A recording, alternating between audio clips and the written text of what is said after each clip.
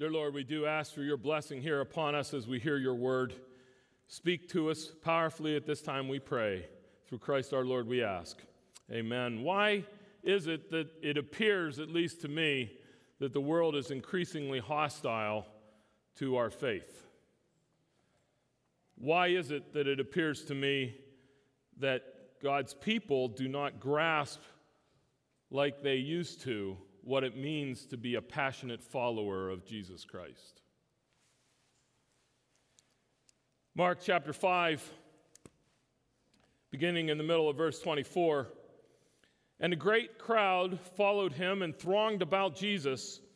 And there was a woman who had a discharge of blood for 12 years, who had suffered much under many physicians, had spent all that she had, and was no better, but rather grew worse. She had heard the reports about Jesus and came up behind him in a crowd and touched his garment. For she said, "If I touch even his garments, I will be made well." And immediately the flow of blood dried up, and she felt in her body that she had been healed of her disease. And Jesus, perceiving in himself that power had gone out from him, immediately turned in the crowd and said, "Who touched my garments?" And his disciples said to him, "You see the crowd pressing around you, and yet you ask, 'Who touched me?'" But he looked around to see who had done it. But the woman, knowing what had happened to her, came in fear and trembling and fell down before him and told him the whole truth. And Jesus said to her, "Daughter, your faith has made you well. Go in peace and be healed of your disease." And this is the word of the Lord. Thanks be to God. Amen. Please be seated if you would. Grab your Bibles and turn to Mark chapter 5. I have a theory about why it is I think, at least partially, it might partially explain. I don't want to overplay this, but I have a theory that might partially explain, at least in my own mind, why it is that the world seems increasingly dismissive, apathetic, or perhaps critical of the faith that I hold dear. I think that at least in part, it is because the world so vastly underestimates the reach, the power, and the intense impact of the gospel. The world underestimates the reach of the gospel, the power of the gospel, and the intense impact of the gospel. And as God's people, we not only allow that, but we kind of enable that. I have a theory that at least partially explains, I think, why it is that as believers, I live amongst a group of people that are not nearly as passionate about their faith as what is portrayed in the Scriptures. The transforming work that God seems to do in these young disciples at the beginning of the church, and the overwhelming emphasis that they have upon their faith that transformed the whole world. And yet I live among a people and I look in the mirror at somebody who doesn't seem to have that same passion and fervor. And I have a theory about at least partially why that might be, because I'm afraid that we and me underestimate the power of the gospel, the reach of the gospel, and the intense impact of the gospel. We're used to thinking of the gospel as something that gives us the right set of requirements to live by, or it's something that we do on the Sunday morning, or it's something that is important to us because of end-of-life issues. You know, we want to go to heaven when we die, that kind of a thing. And I think we miss or minimize or limit the reach of the gospel, and consequently that vastly affects the way we live our lives as believers. And the world, following our limited example, misunderstands the intended scope of the gospel message, the reach of the gospel message. Mark won't allow us to do that when it comes to this story about the bleeding woman. As Mark relates this story, he does it in such a way that forces upon us, I think, a recognition that the gospel message is far deeper than what we tend to think about it. And that's because the suffering of this woman, the pain and the sinfulness of this woman runs so deep in her life, the effects of sin in her life run so deep that in order to embrace it and in order to understand it, Mark has to describe it so richly for us that we see a much more vibrant faith than what I think most of us are used to being confronted with each and every day, or much more willing to confront ourselves with each and every day. And consequently, the world sees some people talking about a way to live a life, or this thought process, or that way of acting, or something like that, and they miss that the gospel message holds the whole healing of the world. And we see this portrayed by this woman. The astute reader or listener will have picked up when Jerry read his passage that he read a couple of verses, then he skipped a section and read another set of verses. The really astute reader will have picked up that I read that middle section. This is something that we have talked about in the past. If you've been with us in the past, you know that Mark has this literary technique that he uses. He calls it the sandwich. Oh, I call it the sandwich. He doesn't call it the sandwich. It's where he starts a story, then he moves to a different story, and then he comes back to the first story again. And the idea is that they're supposed to hold together. Well, we're going to be looking only at that middle section today, and so it's going to be up to you to hold that story together with the healing of Jairus' daughter. Okay, Jairus' daughter raised from the dead, as Jerry read, that interplays exactly and intimately with the story in which we have here today. And I want you to see again this comprehensive scope of the gospel. And I want you to have it in your mind that if indeed you held that view of the gospel in your mind, would it not much more radically affect everything that you do?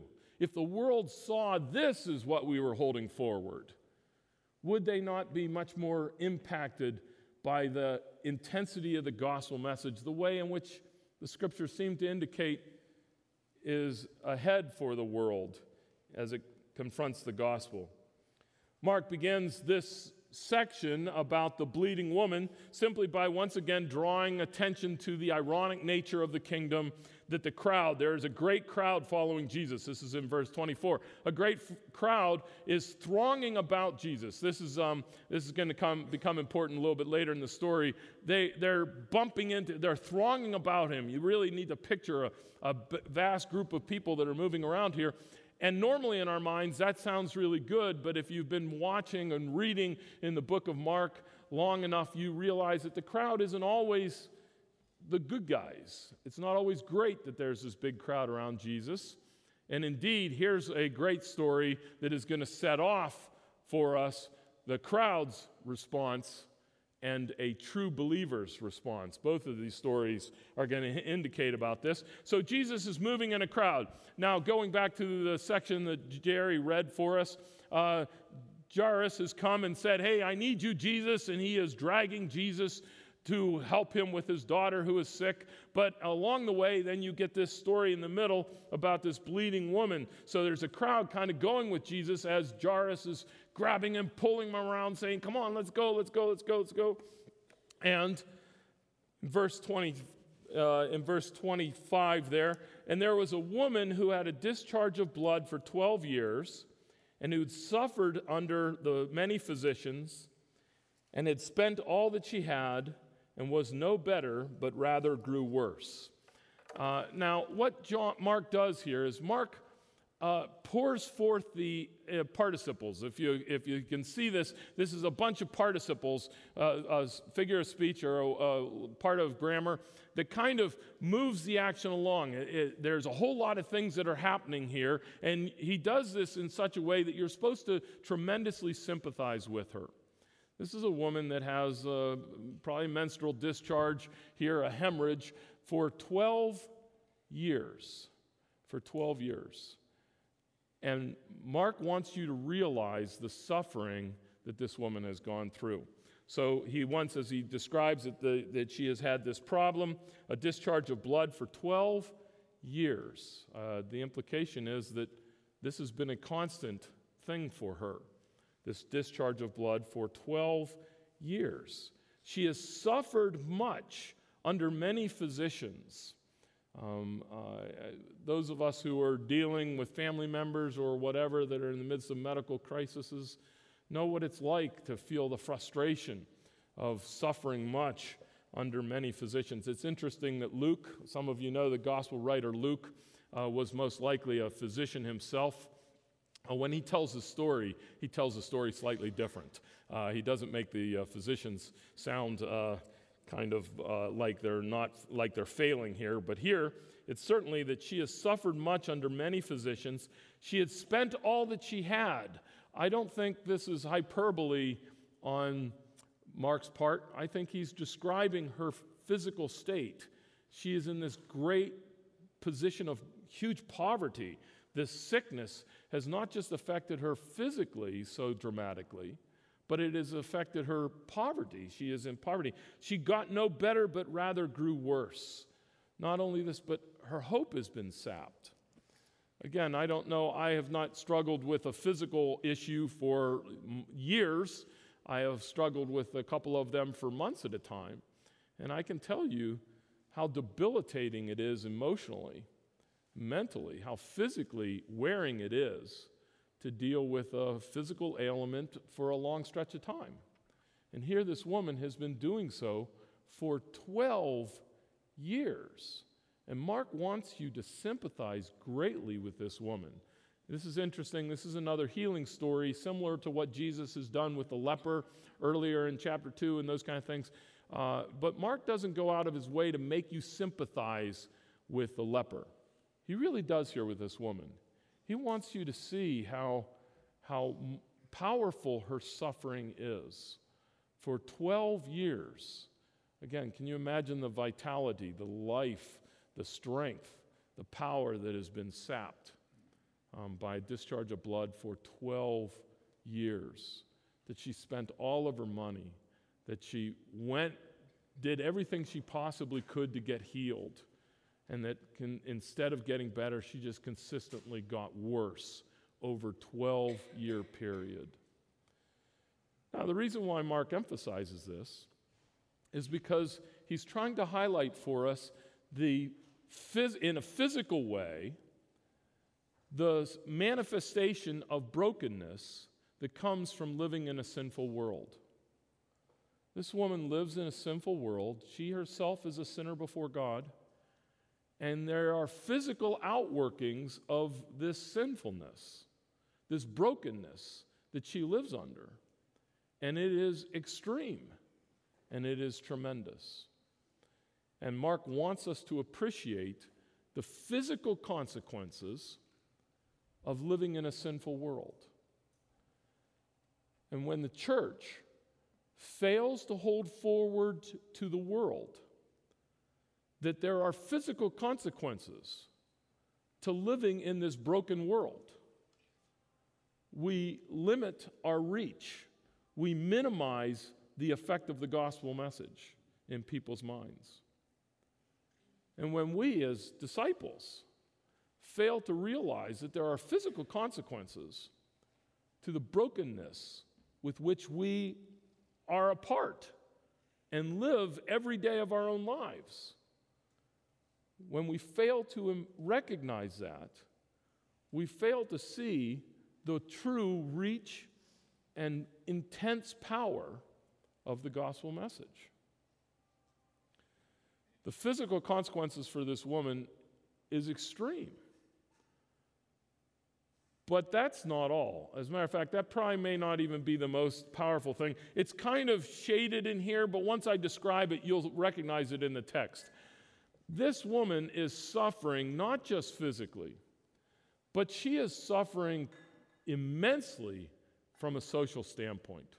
Now, this goes back to the idea that in the Old Testament, in the Jewish law system, etc., that a woman who was bleeding like this would have been declared unclean.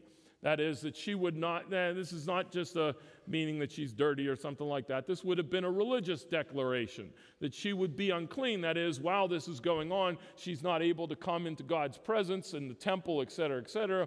And so consequently, she was separated away from the temple, from worship of the Lord.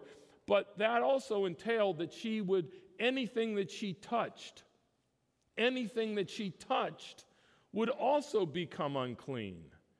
And because that was unclean, then it took 7 days to ritually clean yourself before you could go before God again or into the woods. In other words, this woman, everything that she touched became unclean in society's eyes. You couldn't live in that society and be ritually unclean.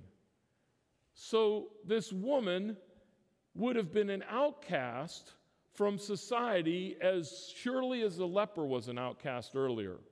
This woman is separated from all of her society. This means if she was married, she would not have been able to be with her husband. She could not live at home. She could not be with her family. She could not touch anyone. I'm not a hugely touchy guy. I like a good handshake once in a while, and I will accept a hug. I like hugs, I guess, that kind of a thing. But I could go for some time without touching somebody, I suppose. 12 years without touching. 12 years. Now, this is a kind of a thing, too, that the reason for her being outcast would have been well known.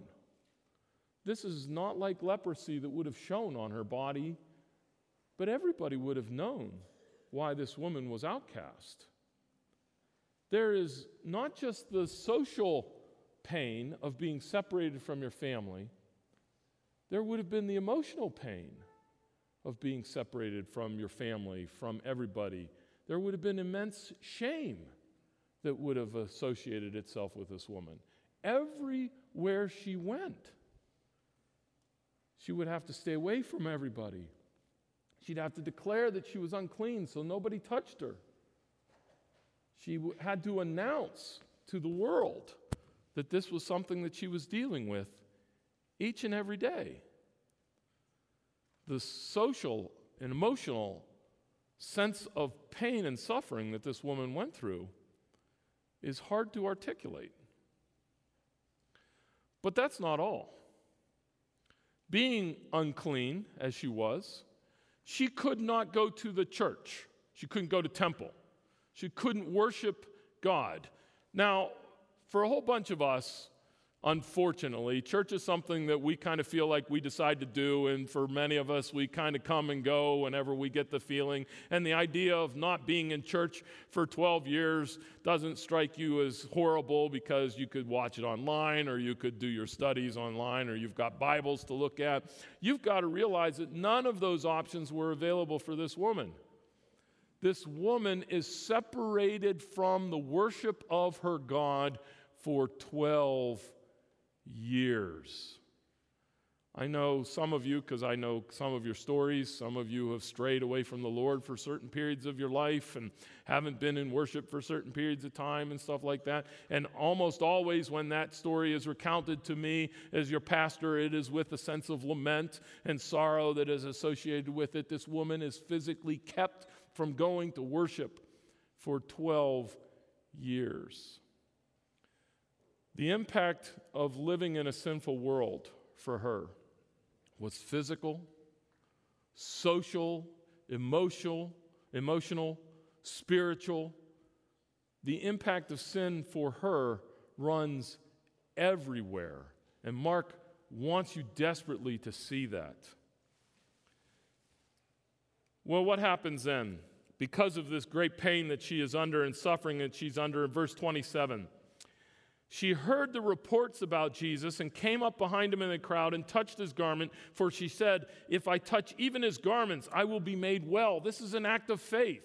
And we know it's an act of faith because Jesus later in the passage itself identifies it as an act of faith. Hey, this woman is acting in a manner that is expressing a faith that Jesus himself acknowledges and encourages later down the line. How wonderful and marvelous is that? But if you look at this action, most of us would acknowledge that this is kind of a weird expression of faith. If I touch his cloak, that's magic. That's a superstition. That's not the way in which we think about our faith. It's not the way we're supposed to think about our faith.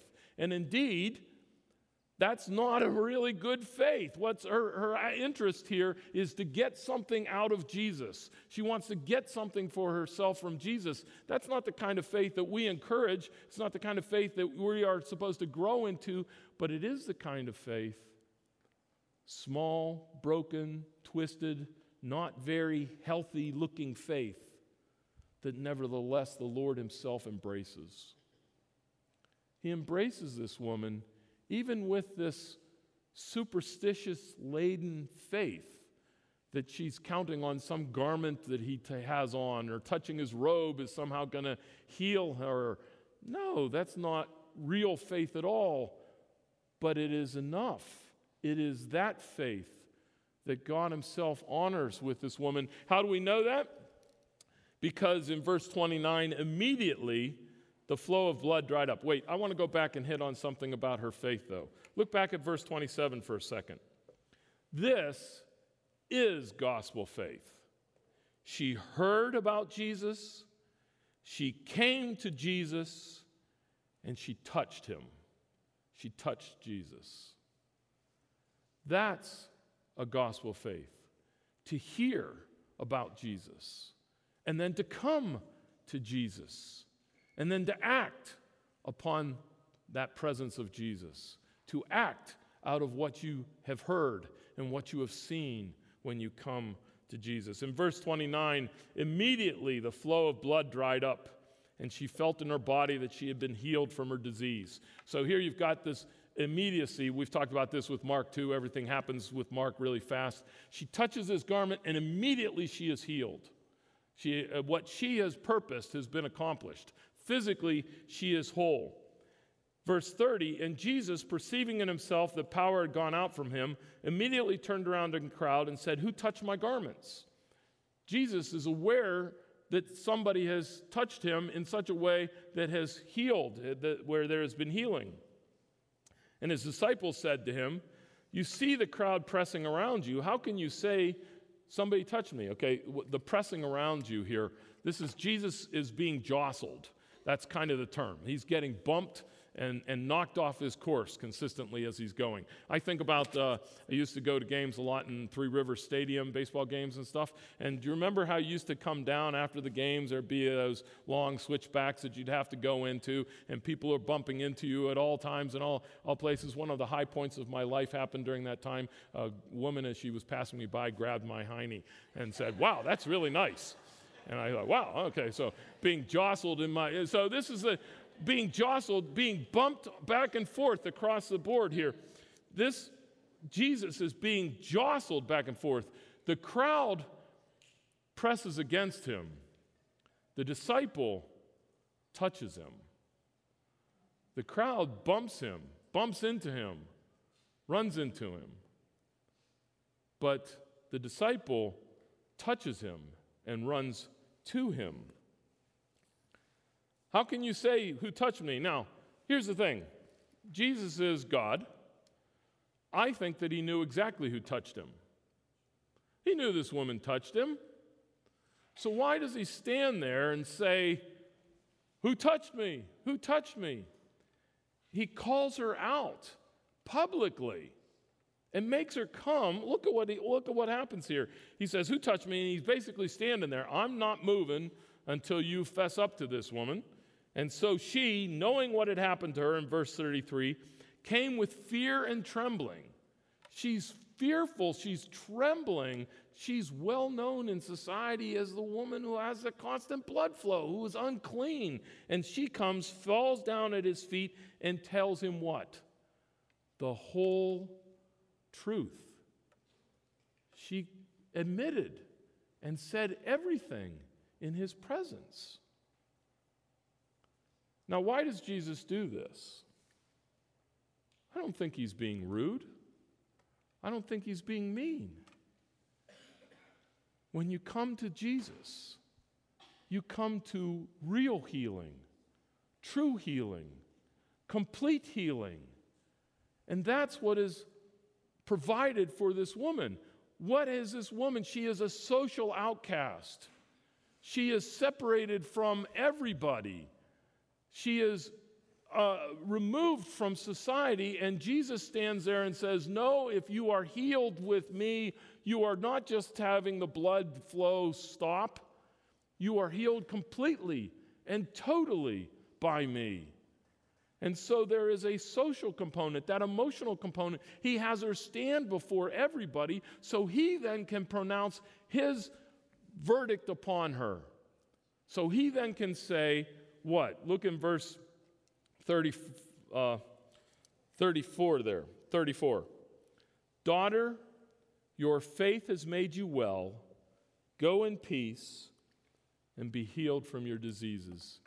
The only time that Jesus ever refers to anybody as daughter, he uses that term.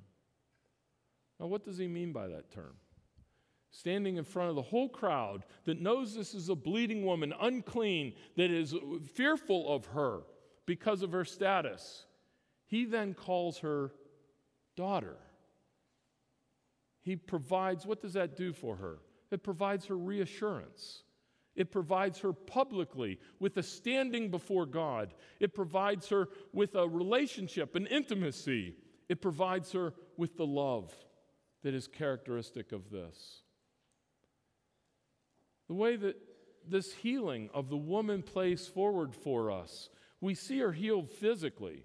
She touches his garment, God heals her physically. But notice that it is her faith that has made her well in verse 34. Daughter, your faith has made you well. Not Jesus' garment, but who she had faith in, Jesus himself. Your faith has made you well. Go in peace.